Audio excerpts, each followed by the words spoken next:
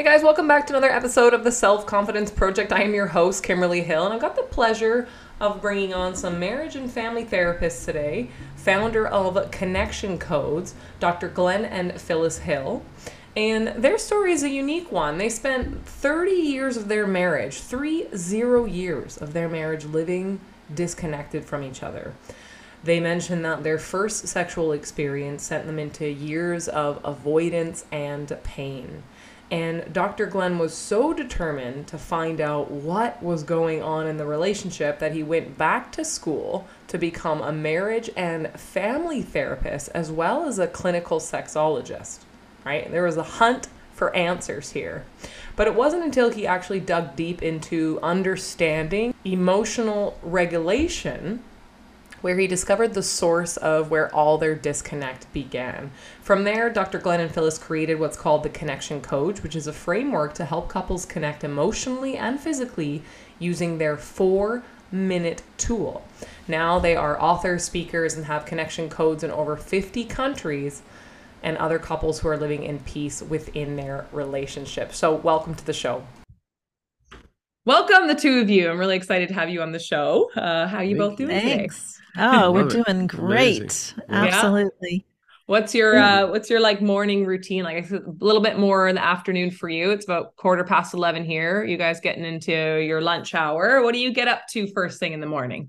Oh man, we love sitting on our front porch and drinking. I drink coffee. Well, in the mornings we both drink tea, actually. Yeah. So yeah, and we just love connecting early in the morning on the outside. It's a little warm here still, but in the mornings it's really not bad at all. So we love it.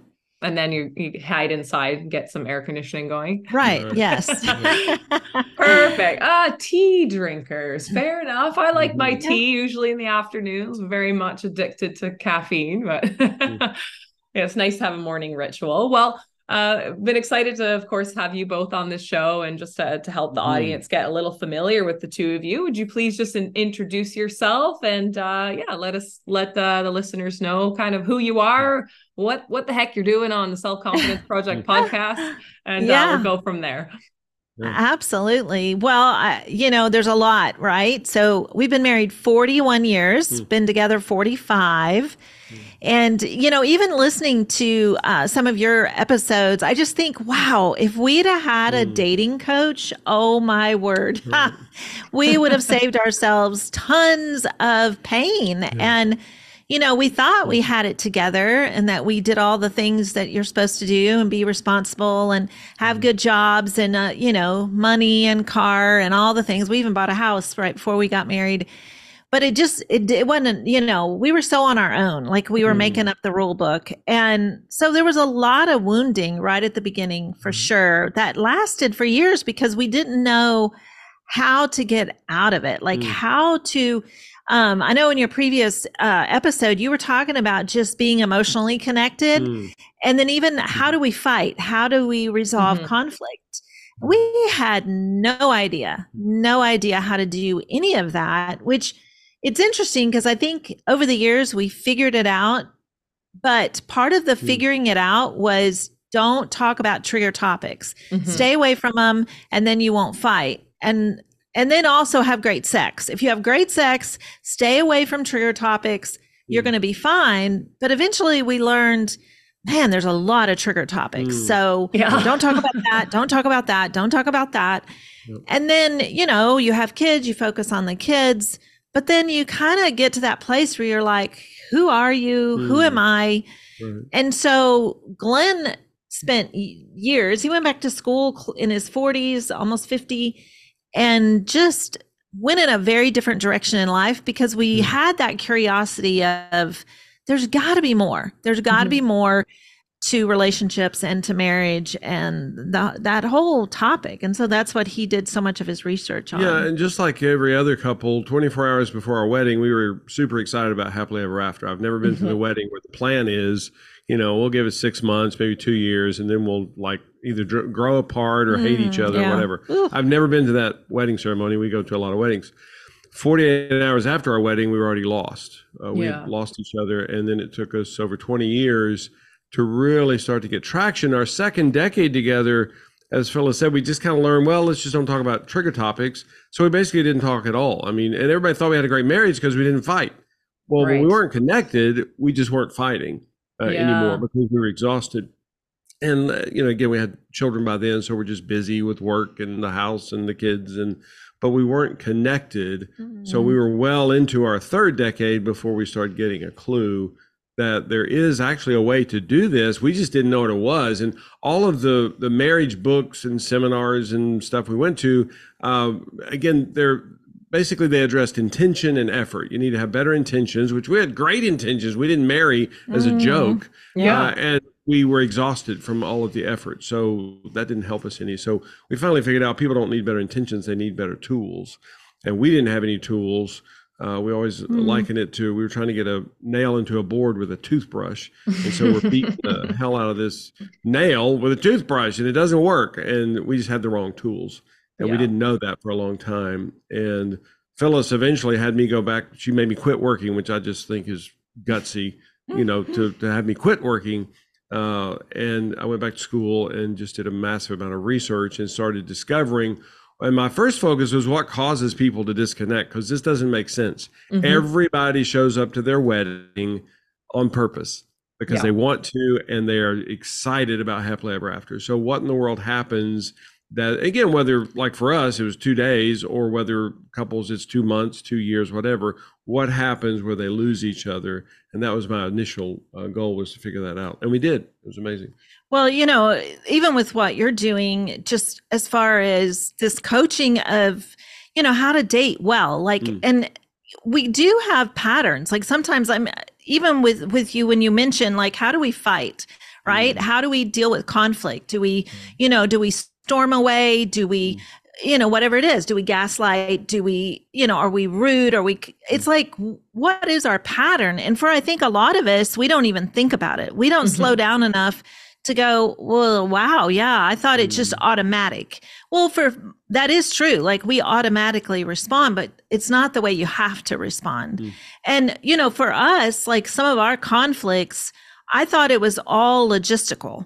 And we used to almost say jokingly, except there was so much pain behind it, is that we would take each other into the courtroom and be like trying to prove who's right and who's wrong. Right. Yeah. And I remember so many times saying, man, I wish we could like push replay like you do in football, so that we could see what really happened just a few minutes ago, that we are now like on the train has taken off at full speed. And it's kind of like, what in the world happened there in those few moments? And one of the things, with Glenn going back to school, he became a marriage and family therapist, and then got his doctorate in sexology, and started a private practice, started working with couples, and just realized, man, a lot of it is that we lack tools, and we think it's logistical. If you would just pick up your shoes, I wouldn't feel so angry.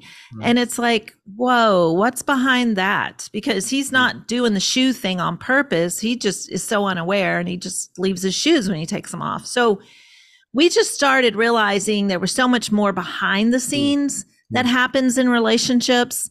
We think it's all logistical, but really it's what's happening inside you that makes the difference. Yeah, and that's kind of what we discovered.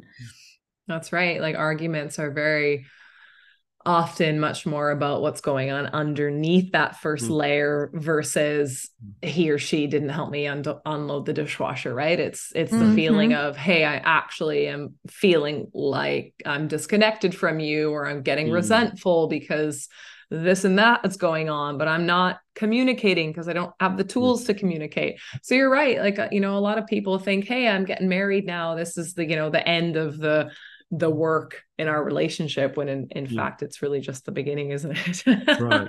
Yeah. Well, and I love that you get it even before the marriage part. Like, if we date well, we will then take that relationship in to marriage well. Yeah. And, part of it is, like, again, figuring out, how do I communicate in a way that is received? And, so much of what Glenn's research took him down the road of just understanding emotion and understanding, how does our fire brain, how does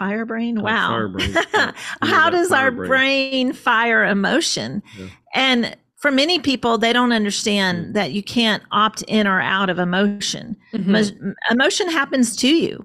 Yeah. And that, wow, what do I do with that when I feel anger or I feel hurt or I feel lonely? What do we do with that? And how do we communicate that? And that's some of our just basic tools that we created really came from our own story. And, it's just understanding, like for me, when he was in school, I was running my company that I had built. So for me, I was just a 7-day-a-week person who was always plugged into my company. And this particular year, my mom was dying of cancer, and my mom and I were super close. But between my company and my mom, I got super dysregulated emotionally. And I just thought I could opt out. Like I'll deal with the sad over my mom next year. Yeah. I'll deal with the grief of her dying next year. Well, that's not how the body works. The body keeps the score, and you can store emotion for a while, but eventually it's going to affect you super negatively. And for me, it was one of those, my body started shutting down. I stopped sleeping. Well, you can't do that for very long. And so Glenn was doing all this research and bringing it home to me, which was great, except I needed it in a very concise, short version. And so I was like, babe, I'm not going to read those books. I'm not going to read those research papers. I just need you to create a tool that's going to be super simple and help me to tune into my emotions, because I really, at this point in my life, thought I could really opt out. And I didn't know that it's firing in your brain all day long, and you got to tune in. Yeah, that's right. She was a difficult case study, but that actually helped us a lot, because that allowed me to say, okay, well, how do we make this implementable for people? Yeah. And I'm a researcher, I'm a scientist. I can just read forever. Well, the vast majority of people are not going to do that. And so to be able to reduce this down. And then we also began studying children as far as how children function, which is much closer to the human condition. A 12-month-old, an 18-month-old, a 2-year-old, they don't behave the way they do on purpose. They just do. They're just coded that way. They're hardwired that way.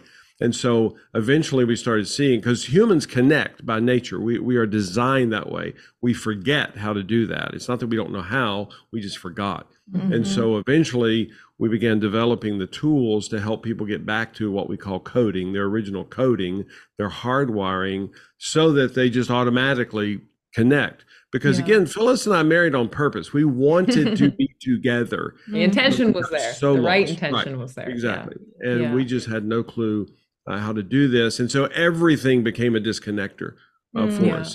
I mean, literally every day, sometimes 10 times a day, we're disconnecting. And that was my focus. Is like, how is this possible? Phyllis and Glenn are smart people, dang it. How did they get so lost so fast? It doesn't make sense. We're not stupid.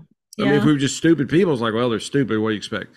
But we're very intelligent people, and it didn't make sense to us that we could get so not just like having a conflict. We were lost from each other for decades. Yeah, just didn't have any connection at all. And so that was my initial quest, was to figure out what causes people to disconnect. And just so you know, I'm the educated one. Phyllis is the smart one. I do all the research and hard work. And then she figures out what actually matters, because she said, well, wait, if that's what causes people to disconnect, what if we reversed it? Is that what causes people to connect? And she was correct. And so now we know scientifically how to get people to connect deeply in relationship. And they've been walking sideways emotionally so long that for most people it's very difficult. And we were the slow kids in the group. It took us a long time to get good at this, but we're startled now after being together 45 years and remembering all the pain, remembering all of the misses, all the disconnects, all the problems, to now get to live this. We're like, are you kidding me? This is a thing. This is possible. It would have been nice to know this in our teens or at least our 20s, because we could have avoided a tremendous amount of pain. One of the things you mentioned in your last podcast is, so often in dating, we're attracted to someone. That's kind of what starts the whole thing. But then, because we don't have the tools, we can be in a relationship for like 3 years before we figure out we don't even have the same goals in life. Like we don't even have just seeing the future, like as in, we don't even talk about that stuff. And, whenever we also have a podcast, and when we have singles on our podcast and we talk about our tools, it's often like these are the tools that can change even how you date and how you show up with a date, because it's kind of one of those where if you're not emotionally just honest right away, then it's kind of one of those where you go, okay, there's so much that you bring even to the first date, right? I mean, there's so much where I think a lot of times we think, okay, I can't be authentic. I just have to show up and look good, you know, and I'm going to hold my cards really close, or I'm going to wait and see. And we have all these things that we put out there in relationships, but then it's almost like we don't know at what point do we show up authentically? At what point do we really say, hey, this is who I really am? Yeah. And so often when we do that, especially if the longer we wait, that other person can feel so like betrayed or misled, like the trust is broken. Like, why didn't you tell me this to begin with? Well, it's because we don't feel like we're supposed to, right? We feel like we're supposed to show up inauthentically to be able to go, well, I'll wait and eventually tell them about that part of my life or my past or my family of origin or whatever. And yet all those things are what makes such a difference in the future of a relationship. Yeah, and so one of the things that we, like I was trying to think for your listeners, some of the tools we have. So we have just, we've written a book, we have master classes. Of course, Glenn has a private practice. So there's a lot that we have out there, but, so just a simple one, for example, the why versus what happens. So often in relationships, we say, why did you do that? Or why do you think that? Or, you know, why do you feel that way? Yeah. Why do you feel that way? Why'd you show up late? Why didn't you, you know, do what you said you were going to do? And again, through lots of research, discovered that when we are asked that question, why, pretty much about anything, we feel that we are being attacked. No, like we have to come up with, yes. So we respond in a defensive way of like, I have to prove myself here. I have to have the perfect answer. And so we kind of say, hey, just take the why out of your conversation with anyone. Just put in instead what happens. And so it's like you're saying to someone, so what happened that, you know, you didn't get that done today? Or what happened when this and this occurred? And it is so amazing how that question opens a door up for people to feel like they can answer in a really genuine, authentic way. It sounds like you're interested in understanding them versus judging them. Yeah. Exactly. Yeah. And that's one of our protocols is that why indicts. It's an accusation. What happens invites. It's an invitation. And when we did the research, we just did exit interviews with people, and we just asked the other, you know, so what happened for you? And he kept asking you why. And the other individual will always say, oh, I felt so attacked. I felt so accused. Yeah. So finally we're like, oh, well, this is a no-brainer. This is always a lose whenever somebody's challenged with why. So, and we encourage your listeners, do your own research for 30 days. Don't ask anybody why ever. And we ask why about science and math and stuff. But as far as interpersonal relationships, don't ask why for 30 days. Instead, ask people, so what happened for you there in that situation? Catch me out. And we also throw in what we call the I missed it.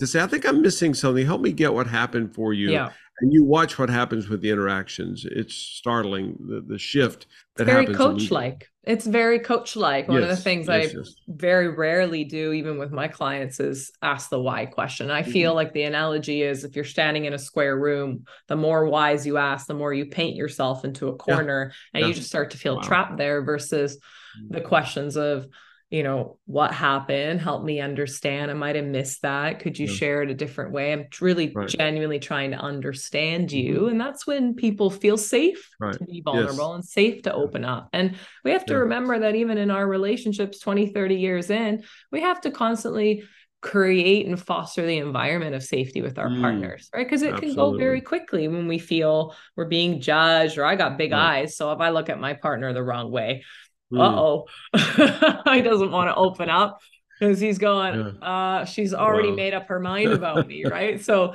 you know, it's really making that environment feel safe. And it really sounds like what we're talking about here is self-awareness, right? Understanding oneself, how we show up.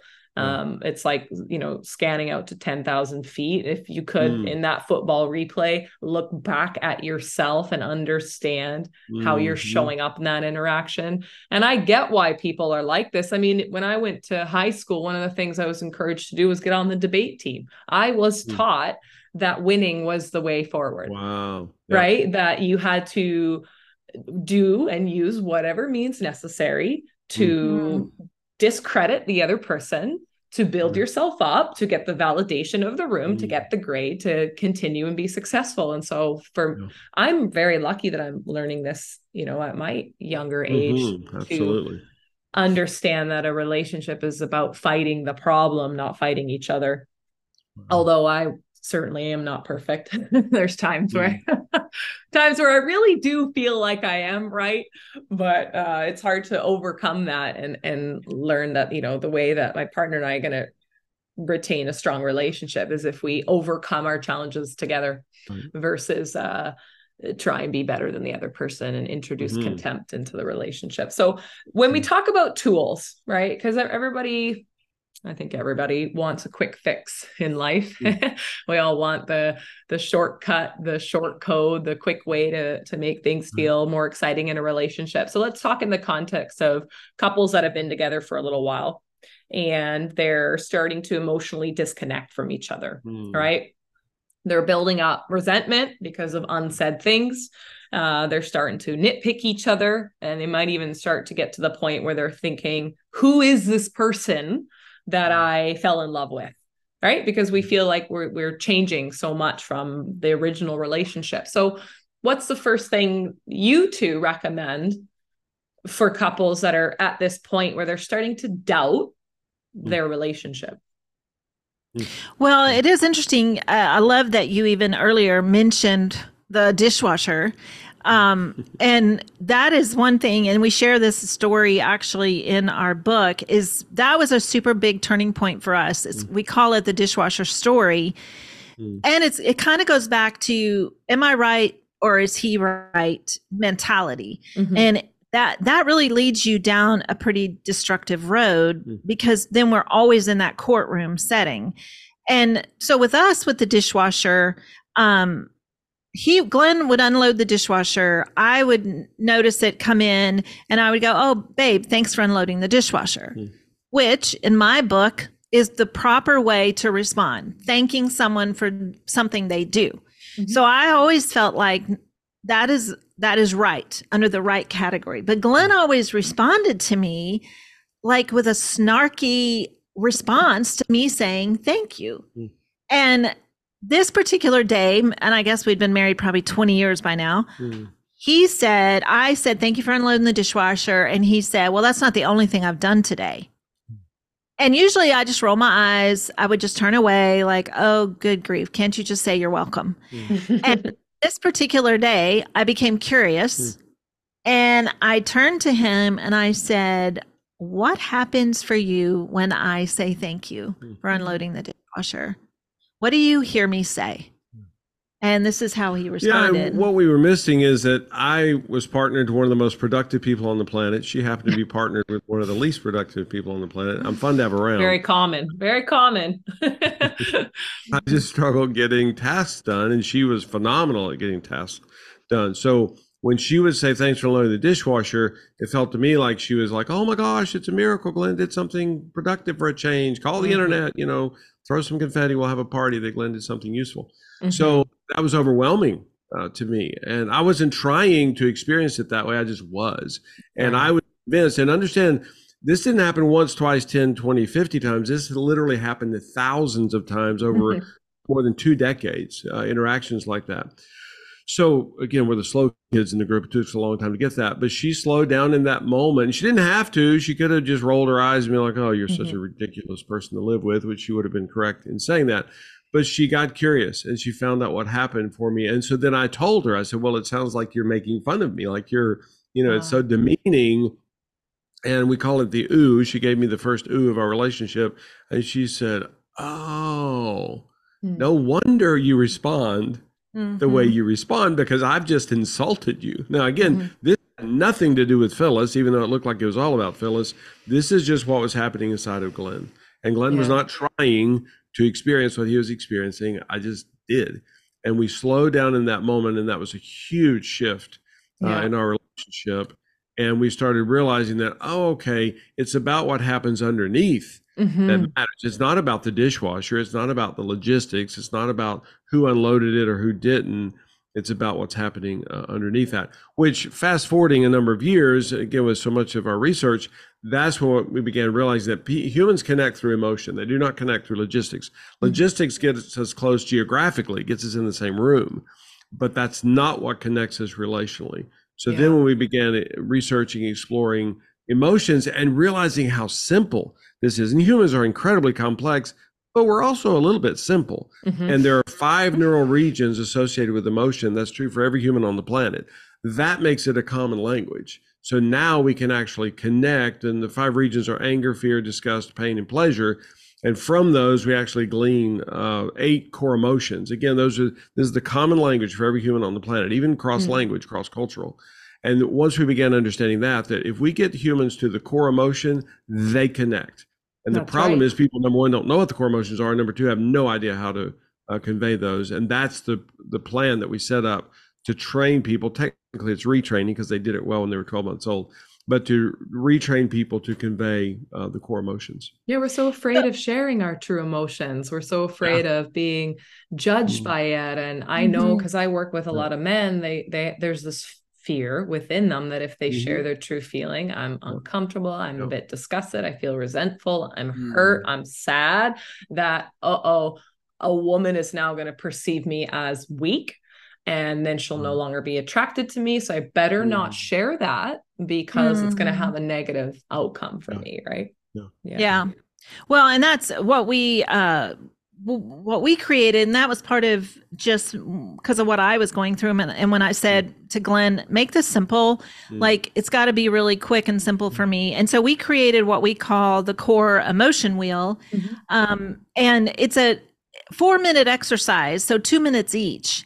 And the power behind that is sometimes we need a simple tool that doesn't take a lot of time, where we can connect every day on emotionally. I think at times we assume that it either has to be a much bigger deal, like, well, when we go away for the weekend, I can really share what I've been going through, which that rarely happens. And then the idea of, okay, so every day, if we do this exercise, we can hear each other.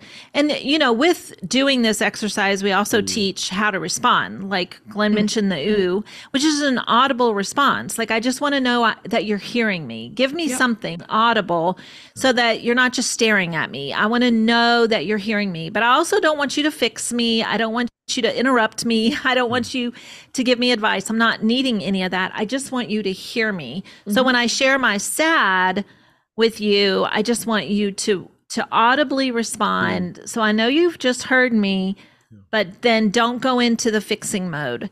And, you know, that is super powerful in whether you're dating or whether you're in a permanent relationship, where you're like, oh, okay, so like over breakfast or over a cup of coffee every day, we can do this one thing that will shift our relationship in a huge way. And we've seen that among thousands of couples, both dating and married people. And, you know, kind of going back to your question a minute ago, it's like, oh, if we take this tool and I actually find out what's really going on with him or her, this may determine greatly the future of our relationship. Like, if we're able, because see, that's the thing, like with the dishwasher, I didn't understand what was going on with him. And so there was wounding like that between us. Eventually you get tired of being wounded and you go, I don't know that I want to stick in this relationship, because I can't even say thank you to this guy without him responding to me with some snarky response. But see, then once I found out what was really happening for him and he shared that vulnerable thing, I just melted. Like, it drew me to him. I wanted to hold him. And it was like, oh, wow, I had no idea. Because, you know, he always says, I'm so productive. Well, I'm just doing the next thing in front of me. Yeah. And so I never judged him thinking, well, you don't do anything. Because that wasn't true. I mean, he worked a full-time job and he was like amazing as in so many ways, but he didn't feel that about himself. And then he just saw me as this most productive human on the planet, which of course I was just doing the next thing. So we were disconnecting and fighting over the logistics of that, which was so exhausting. Yeah, and that's one of the tools we teach people is what we call following the energy. What Phyllis did for years from a completely good heart, good intention, great motivation, she would resist my energy. So when I felt bad about myself, she would try to cheer me up. She would try to encourage me. She would try to reassure me. And she would expend a lot of energy doing that. And it made it worse, not better. And now the research shows that that's true. So, if I said, oh, I don't feel good about myself, she'd go, what? No, babe, you're great. You're a great husband. You're a great dad. You're a great worker. You're a great employer. You're great. You're great. You're great. I would walk away worse off. And everybody thinks that I should have walked away better off. But the research, it's a mismatch in your emotion, right? Right. Yes, exactly. Yeah. And she didn't make space for me conveying the core emotions. And again, we were clueless back then. We had no idea. Now we are energy followers, and she follows my energy. What we call the ooh is the best way to do that. Silent listening is actually bad. And a lot of people are taught to listen silently, but audible listening is what we need. And when I ooh Phyllis, it actually tickles the pleasure center of her brain. And when I'm silent, it tickles the pain center of her brain. And she feels lost from me very, very quickly. And again, I may be 100% totally tuned in to what she's saying, but if I'm silent, it actually is a pain experience. And the brain races a little bit, right? When there's a little bit too much silence there. Right. Oh, yeah. And, we would love to do this kind of this core emotion wheel exercise for your listeners to kind of give them an idea of how this works. And then we also have a free download for your listeners so they can get a copy of it. And we're excited about that as well. So if this is a good moment, we would love to. Yeah, for sure. I'd love to hear. And I also just want to add something too. And I talk about this on almost most all of my podcasts and on the content I put out there is learning to be okay with your partner's discomfort. As I'm a fixer too, and when my partner's down, or anyone for that matter's down, I just want to turn into the jester, the comedian, to take away their pain. Oh, I'll solve this. I won't solve it through, my cognitive ability and problem solving, but I'll solve it through changing your state to something different because it's uncomfortable for me when you're sad. So let's fix that. So no one has to be sad because I don't like sadness. Right. And oftentimes it's just learning to be okay that your partner's having their own experience and you can connect to them, but you don't have to internalize that yourself, right? You don't have to take on their sadness either, but you also don't have to try and get rid of it, right? So let's hear the exercise. I'd love to okay. And just a reminder, there's the 8 core emotions. And so that's what we're going to go and share with each other. You want to go first, babe? Or you want me to? Okay. I can. So for me, and just so you know, your listeners know, if you can look at each other, you get bonus points. Sometimes it's difficult because it's incredibly vulnerable, but if you can. It sure is. Eye gazing. Yeah. So for me, I felt some hurt yesterday. We talked about before that when you mentioned for me to do stuff that I'm already about ready to do, then it feels a little bit painful. And I think there's loneliness in that because I feel unseen, unheard that, well, I was already doing that thing. And now you're mentioning to me that thing needs to be done, and I was already doing it. I think there's shame in that for me at times too. We've already talked about the fact that I view you as so productive, and so I'm like, dang, I was wanting to get that done before you even noticed that it needed to be done. And I guess probably some anger in that at times too, just built on top of the hurt, the pain, and I need to get better at just conveying to you the hurt so that the anger doesn't kick in and become a disconnector for us. I felt some fear last night finishing up my 5 miles for the day because I was walking by myself and there was a guy walking in the other direction and I assumed he was going to kill me and he did not. So that was a real thrill. And I felt some joy in that he did not kill me. He just passed by and he nodded and actually he had the little earbud things in and he just kind of nodded and said hi. And then just getting to go away with you a lot the last couple of weeks has been spectacular. I just love doing anything with you, but we got to go to the beach recently. And then, of course, our 11th grandchild was born on Thursday, which is pretty spectacular. Yes. A lot of fun in that. It's amazing just getting to be together with the clan. Mm-hmm. I felt a lot of sadness yesterday, just, my mom living with us and her sight and her hearing diminishing, and Mm-hmm. she's 95, so that's happening, and Wow. just realizing that she's missing more and more, Mm-hmm. as far as just connection and being involved Yeah. with us, and there's not really much we can do Wow. about that. And I feel guilt for her, just needing to slow down with her and just being present with her, and we are very busy and we're full steam ahead all the time, and so to really be able to slow down with her and just be present with her at time, not knowing, do we have days left with her, weeks, months, years, we have no idea. Yeah. But trying to get all the stuff accomplished that we're trying to get accomplished and be present with her at the same time. Wow. Thanks. So I think I'll just start with that. It's just some fear that right now your mom's at the doctor, fear of what she's going to discover and just what's next as far as her health goes. Yeah. So definitely fear in that. Let's see, feel anger that the pool is leaking and we cannot find anyone to come out and try to fix it. Right. So feel guilt that I snapped at you this morning when I was trying to get ready to go and just wasn't really communicating my emotions, just reacting. I felt shame earlier when I realized that I left my friend a 9-minute message on her phone. Yeah. So lonely for me is like we have an event tomorrow and I feel alone and trying to get it all organized and together and planned and get us there on time. Feel alone in that. Hurt. I think I felt hurt last night when we were talking about the family and just things that are happening within the family.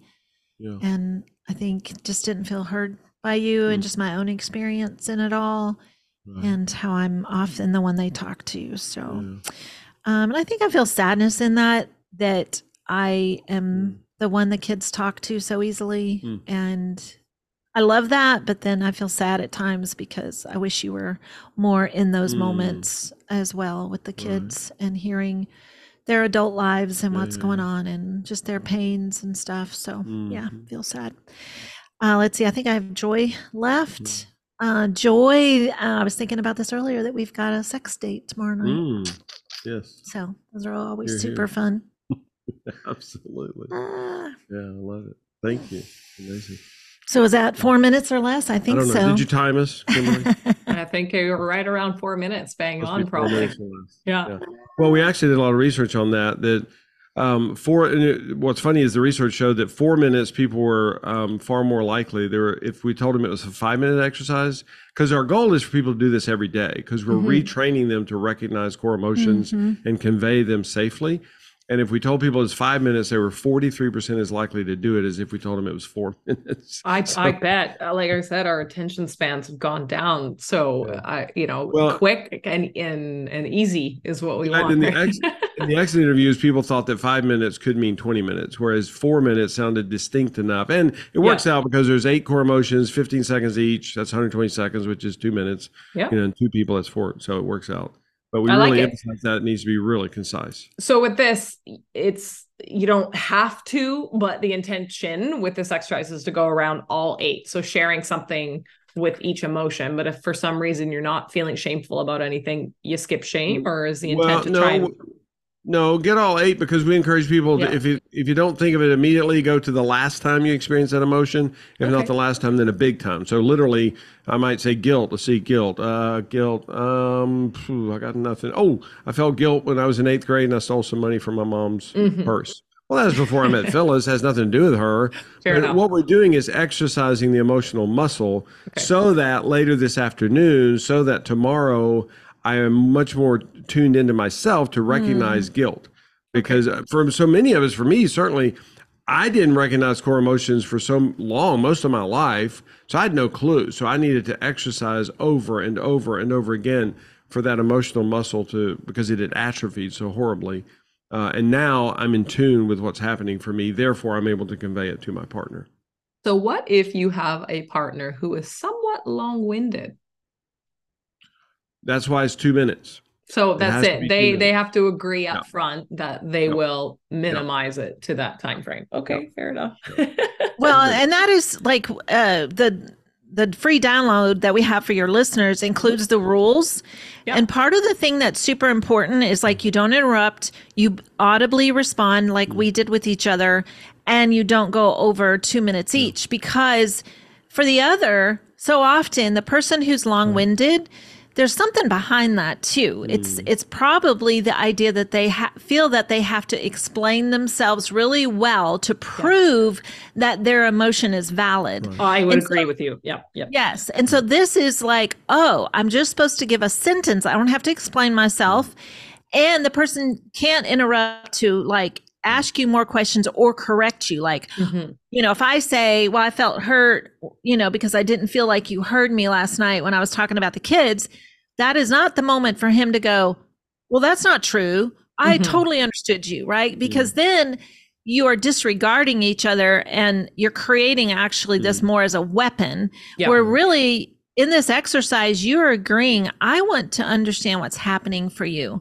And we're not trying to give any kind of, that's that's why we limit the time. You simply say the sentence. And if afterwards your partner wants to ask like, oh babe, I didn't know that your mom was at the doctor and that she's getting checked out. Like it's okay. Or, oh, I didn't know the pool was leaking. And did you try calling Harry? There is afterwards you can have conversation about it, but you're really just trying to hear each other in a safe space. Like, I'm not going to fix you. I'm not going to interrupt you. I'm not, and you don't even have to agree. Like if someone felt hurt, we are so quick to go, oh, I didn't mean to hurt you. Well, that just disregards the fact that they were hurt, and that should stand alone. Like that is valid in and of itself. Yeah, and conveying a core emotion is not blaming the other. If I feel hurt by something Phyllis said, I just felt hurt. I did.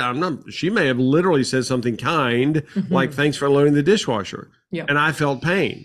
So shoot me, I guess. I mean, I don't know what you do. So I wasn't trying to feel pain. I wasn't trying to feel shame. I just did. And now we get it that, oh, okay, that's just what's happening with Glenn. That's not blaming Phyllis. Did Phyllis contribute to it? Maybe, maybe not. Maybe literally 0%, maybe 19%, 64%. We have no idea.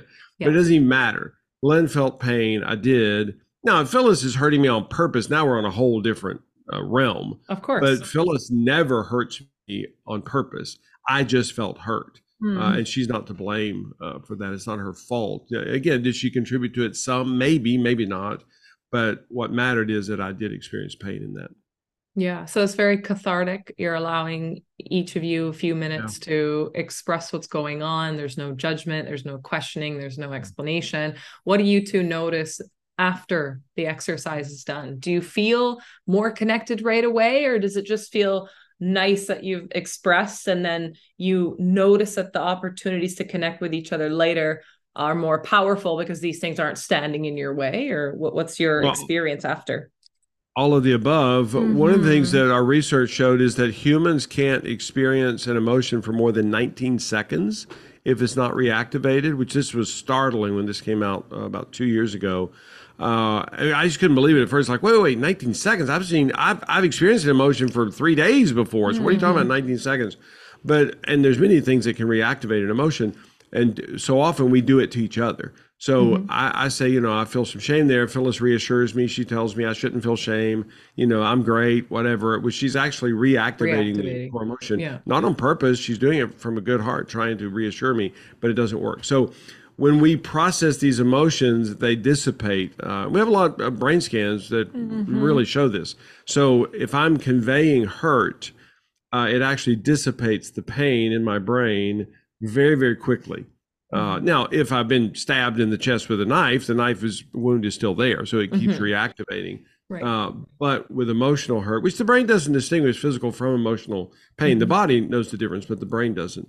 So when I feel hurt by Phyllis, if she can be present with me, if she can ooh me, she can follow my energy for 19 seconds, that pain dissipates very, very quickly. And we actually bond through that because she was safe for me, because she was present for me. Well, and actually, I love the way you just asked that, because even if you do this by yourself, you will feel a Right. difference in your body. It's like if you can picture your brain firing all these emotions, and if we don't process them, which means we are releasing them from our body, we're storing them. That's right. And it's, and it's like, so when you use this exercise, even by yourself, and we always encourage you to say it out loud.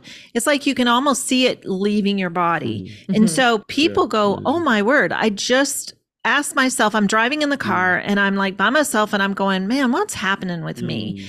And I'm like, okay, what is? Let me think about the 8. What is happening with me? Oh, fear. Like fear that Glenn's mom is going to get a bad report at the doctor. Oh man. And where does that take me? Oh my goodness. Guilt that I haven't spent more time with her lately. And I just start to go through the whole wheel on that one topic. Right. Yes, and then I'm like able to take a deep breath, like, okay, all right. Versus getting stuck in one of those emotions. Sometimes we see it like in anger or fear or something where it's like, I'm just stuck in this. I cannot seem to get past it. Well, we're not really processing emotion. So often we're storing it, and our bodies are really struggling because of that. Our nervous system gets dysregulated, and so our limbic system gets affected. And when we do this simple exercise, it's like our body is like, thank you so much for just getting that done. And so, yes, you can feel a difference immediately. You can even like pull towards your partner because you just feel that, oh my gosh, now I understand. Or often we say when people do this with someone else, I mean, you can do it with your partner, you can do it with your friend, you can do it with a coworker, a family member. Yeah.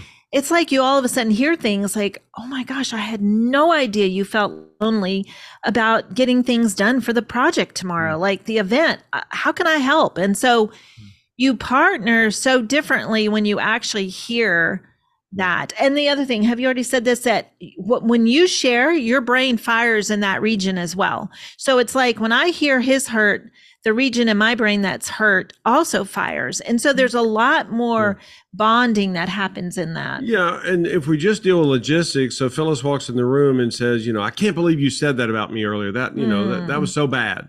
Well, that's logistical. She's describing the situation. It's true. I'm not saying it's not true, but logistics don't connect humans relationally. If she walks in the room and says, I felt hurt by what you said earlier, it activates the pain region of my brain. It becomes a shared human experience, and we bond through that. We can't help it. I'm just drawn to her because it's a mutually experience. And when she's just talking logistics, there's no connection. The logistics may be true. I'm not saying they're not true. I'm not saying they're not accurate, valid, whatever, but we do not connect through those. We connect through emotion. But again, most people are illiterate emotionally. They have no idea how to actually convey. They don't even know what the core emotions are, much less how to convey those smoothly. Yeah, most of us are living in a very reactive state and don't have that internal and external self-awareness. So what about when the two of you, so I love how you're able to connect through this short exercise and sharing, and that makes you probably feel like you understand each other and you're there for each other, and you're not living separate lives, like you're with each other in this regard. What about when you need something from your partner? When you recognize, okay, I am feeling, maybe day after day, I'm feeling a similar pattern here of hurt or anger or shame. I'm starting to become aware of it. I'm noticing it. I'm sharing it, but I don't want to necessarily disassociate from that. There's something potentially here that's going to come up that actually needs to be addressed. So what do you, how do you two then deal with a problem that does need some solving? Yeah. Well, obviously you're so dang advanced that you know this stuff. And I hope your listeners are too, because the 3 phrases, we call it the, ooh, what's happening? I missed it, go together after the core emotion is processed. Again, not in 45 minutes, but literally in 30 seconds. Then we use what we call the 4th phrase to say, what do you need? Because that's the essence of the human condition, is meeting needs. That's what we're always doing. We live in a very complex society, but that's still all we're doing, is meeting needs. So I'm going to ask her, again, after she processes the emotion, I'm going to ask her, so babe, what do you need there? Now, a lot of times, all she needed was to convey it to me. She needed to process the emotion.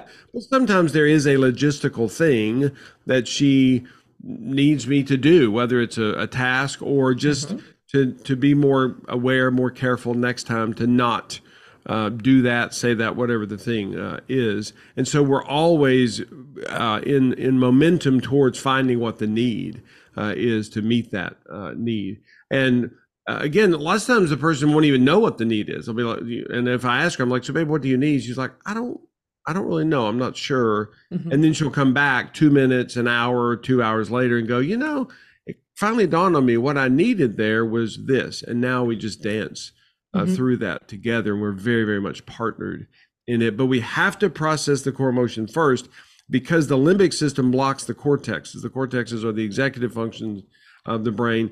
And we become dumber versions of ourselves when the limbic system is flooded, not because we're dumb, it's because we're flooded. And we did a lot of research on this, watching people present themselves as dumb people because their limbic system is flooded. People literally couldn't remember their multiplication tables. They couldn't remember their home address.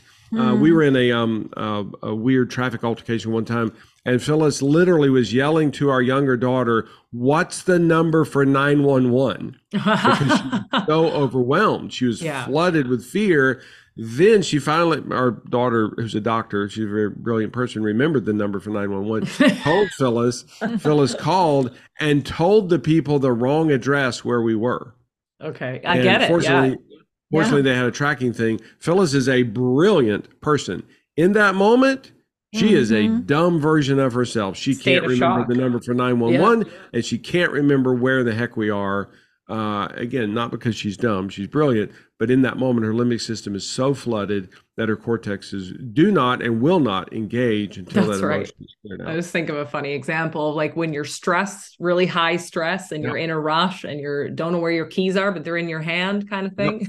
Yeah, absolutely. Yeah, exactly. Which is, why obviously so let's say couples out there are like, okay, yes, let's try this exercise. And they sit down and they do it and they get super flooded because this is the first time they're sharing their anger, their shame, or their guilt, and something's re-triggering them, and it's kind of going on. And now they're in this flooded sense of, I feel out of control with my emotions. Do you also teach couples how to manage their own emotions? Because the co-regulation can be helpful. Your partner's there, their hands are on your leg, they're calming, they might bring you down, but you might be so in your own experience that you're so flooded, you're not thinking rationally. Do you also teach your clients and people that listen to your show how to regulate their own emotions through different tools as well? Oh, yeah, absolutely. And that's part of even using this core emotion wheel by yourself, just like what I was sharing earlier, driving down the road and going, okay, what's happening with me? And then being able to go, whoa, I feel a lot of fear about what this means with my mother-in-law, and just feel guilt that I didn't include her this weekend with all of our activities. And I kind of feel some shame that, she's hard to deal with at times. And I just start to go through all the stuff that I'm being flooded with at the moment. Yeah. And I'm all by myself. Right. And when I do that, I feel the shift in my body. Like I feel the calm come over me, and then I'm able to, breathe deeply. And there's a lot, as far as regulating within yourself. Like the more you understand about emotion, the more you're able to tune in to your own self and go, okay, what is happening with me? And not during the core emotion wheel. The core emotion wheel is a staged enactment. It's 2 minutes. It has to be done according to the rules. And the reason is a tool quickly becomes a weapon if it's not used properly. Is a hammer a tool or a weapon? Well, it depends on what you do with the hammer. That's right. It's a great tool and a brutal weapon. So use the core emotion wheel according to the rules. They're on the website. Please, please, please use them according to the rules. So not during the core emotion wheel, but in real time, Phyllis says to me, whatever, she walks in the room and she says, I felt hurt by what you said. I'm going to get hit with my own core emotion, whether it's guilt, whether it's sadness, which is a pain experience. I'm going to say that in the moment, but literally I'm going to go, babe, we'll talk about my guilt in a minute. What's happening? It's just the 3 phrases, always gets us back on track. I go, what's happening with you there? What am I missing about your hurt? She tells me, I'm like, so what do you need? And she's like, well, I don't know, maybe don't call me a stupid idiot on the podcast next week. And I'm like, I can do that. And then for bonus points, she's going to go back to the core emotion that I conveyed. And she's going to go, so you mentioned guilt. What was happening there? And I said, well, I felt some guilt. I was being a smartass and I called you a stupid idiot and that was horrible. And that was bad version of me. Mm-hmm. I can do better than that next time. And again, we're literally 45 seconds, 60 seconds into this. We virtually never, we disconnect about 3 times a year, which blows our mind because we used to disconnect 3 times before breakfast every day. So that stuns us. And our tense moments are rarely more than 30 seconds, which again, if you had told me that 25 years ago that was possible, I would have said, no, you're just being a jerk. That's not true. Because if you had told me, hey, Glenn, those, day and a half conflicts you have with your wife, you could have handled it in 30 seconds. I'd have been like, shut up. Don't, that's shut just up. Cool. And now, and again, I'm stunned because it's actually true.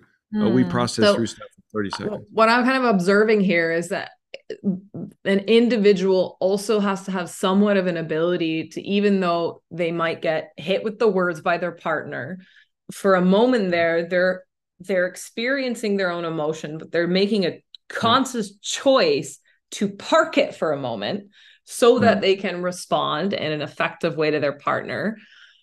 For some people, that in and of itself might be incredibly difficult depending on their traumatic past. And so I also would just say that there might be individuals that need a little bit of their own therapy to deal with some of their own emotional regulation if they're really stuck in a pattern of reacting. Because if we're constantly reacting to a partner, if my partner walks in the room and says something, like, could be the kindest way that he says it, right? But I have a natural way of reacting, then we're not going to have a productive 60 seconds here. We're going to have what could be a very explosive 60 seconds. So it does sound like there's some work that needs to be done on the individual's part to even get to a place of emotional openness and understanding themselves to a degree to even be able to use this tool effectively. Right?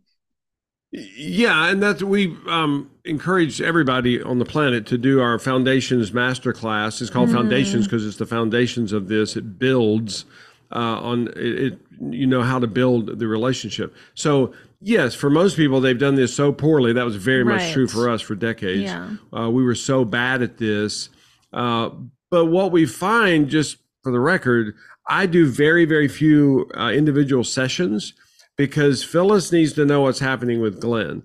And so if I was doing a session with Phyllis and Glenn, which sounds weird, but if I was, Phyllis would actually be sitting in the corner under a vow of silence to observe what's happening for Glenn, because she needs to know what's happening with me. Because otherwise I'm gonna have to go home and explain to her what the whole dang session was about, which is going to be exhausting for me. Whereas if she was sitting in the corner under a vow of silence, she observed what was happening with Glenn and his therapist, whose name was also Glenn.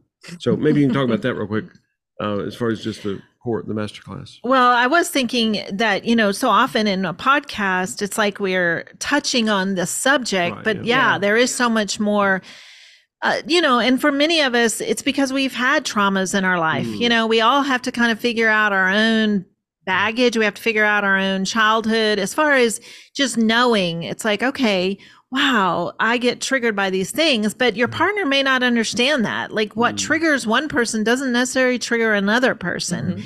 And so it's like, oh, wow, I want to get to know you in a really authentic way, but it is great to have some tools that are, because kind of like what you mentioned earlier, you could do this exercise and one person's long-winded. And so then you're like, well, I can do that maybe once a month, but I'm not doing that every day. That's right. So it's like we learned, no, keep it short, because then your partner can kind of begin to understand more about who you are without it becoming this long-winded thing that just, it doesn't work that way as far as kind of connecting yourself to your brain. For many of us, we just don't understand the science behind it and the power behind it.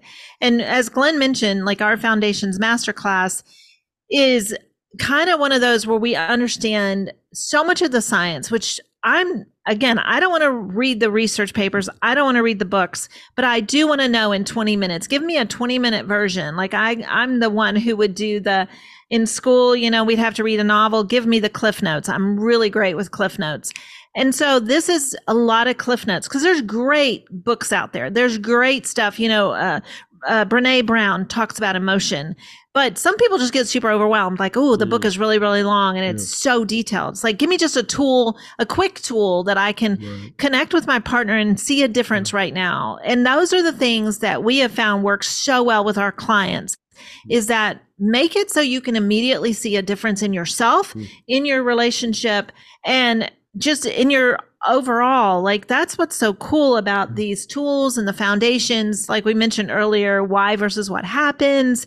This is a 4-minute tool. There's, this whole thing for us with foundation starts with identity, like how important it is that I know that I matter to you. It all starts with that. Like, I need to know in this relationship that I have value. Because if not, I lose so much identity that I feel like I'm drowning every day being around you. And sometimes we just got to understand those basic things so we can move forward in these relationships that we're trying to build and get somewhere really healthy, especially with dating. Like, what is the next thing? Or are we just dealing with our own loneliness? We're so lonely that we want to be around someone, so we put up with all kinds of crap. And it's like, okay, let me deal with my lonely. Let me learn to process my lonely. Say it out loud and name it. And then we go, oh, wow, I feel so differently because I'm tuning into myself and finding out what's happening. And that, so much of that we talk about, in the Foundations Masterclass. And if I do want to make sure I mention this, like with your listeners, if they go to connectioncodes.co/self-confident, is it confident or confidence project? Confidence project. Yep. Yeah. That they will be able to get this free download. And that will be the rules. It'll be a video on us doing it and just teaching them how to use it, which is we love that. Like, we love being able to give away free tools.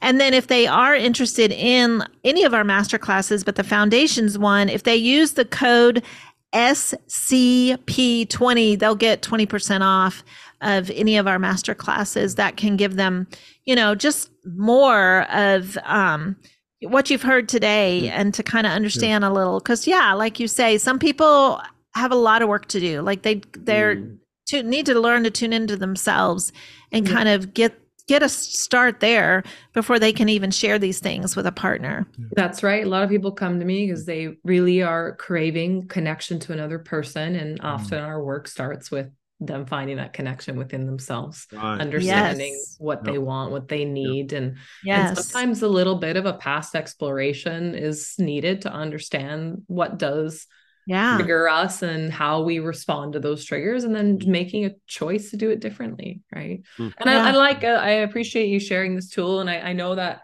everyone, there are couples out there that are willing to do the 3-day long immersive retreats. And I'm the kind of person that, I'll listen to a 40-hour audiobook on something, but that's definitely not what my partner is going to do. If I can't make a clear, concise point in 90 seconds or less, it's all over. So I feel ya. And so I definitely, recommend. And one of the things I do with each one of my clients at the beginning of our call is, in fact, name what we're feeling, because it's a good practice to just express what's going on for us. It's important to be able to share it and not always necessarily need to give it 90 minutes or 60 minutes. Just say, I feel overwhelmed. I feel tired. I feel lonely. I feel sad. I feel shameful. I feel pissed off at the world. I feel better for just saying all of that. Right. And absolutely. If we do it little bit often, versus a lot of it, not very often. I think that, practice makes perfect, and being able to include something into a daily routine that, like, let's be honest, everybody has 4 minutes a day to do this, right? Right. Time is the biggest excuse for all of us, but time is equal for all of us. So where we choose it and how we spend it determines what's important to us. And so anyone that wants to be in a relationship with anyone else has got to know up front that it's going to take a little bit of time and a little bit of effort. So thank you very much for coming on to the show and sharing this. I've been really looking forward to speaking with you both, and you vibe off each other very very well. And Mm. I can tell there's some humor in your relationship as well. And Oh, you would be startled how funny I am. I'm very, very funny. we know who the funny one is here. Yeah, I've been working for years to convince her of that. But I do just want to mention just real quickly that we're so passionate about this because we're living it, and we're startled that this is even possible, that it exists, and that it's implementable. And again, I've said multiple times, we're the slow kids in the group. I'm stunned that this is a thing, and we want everybody in the world to get to experience it. It's that powerful.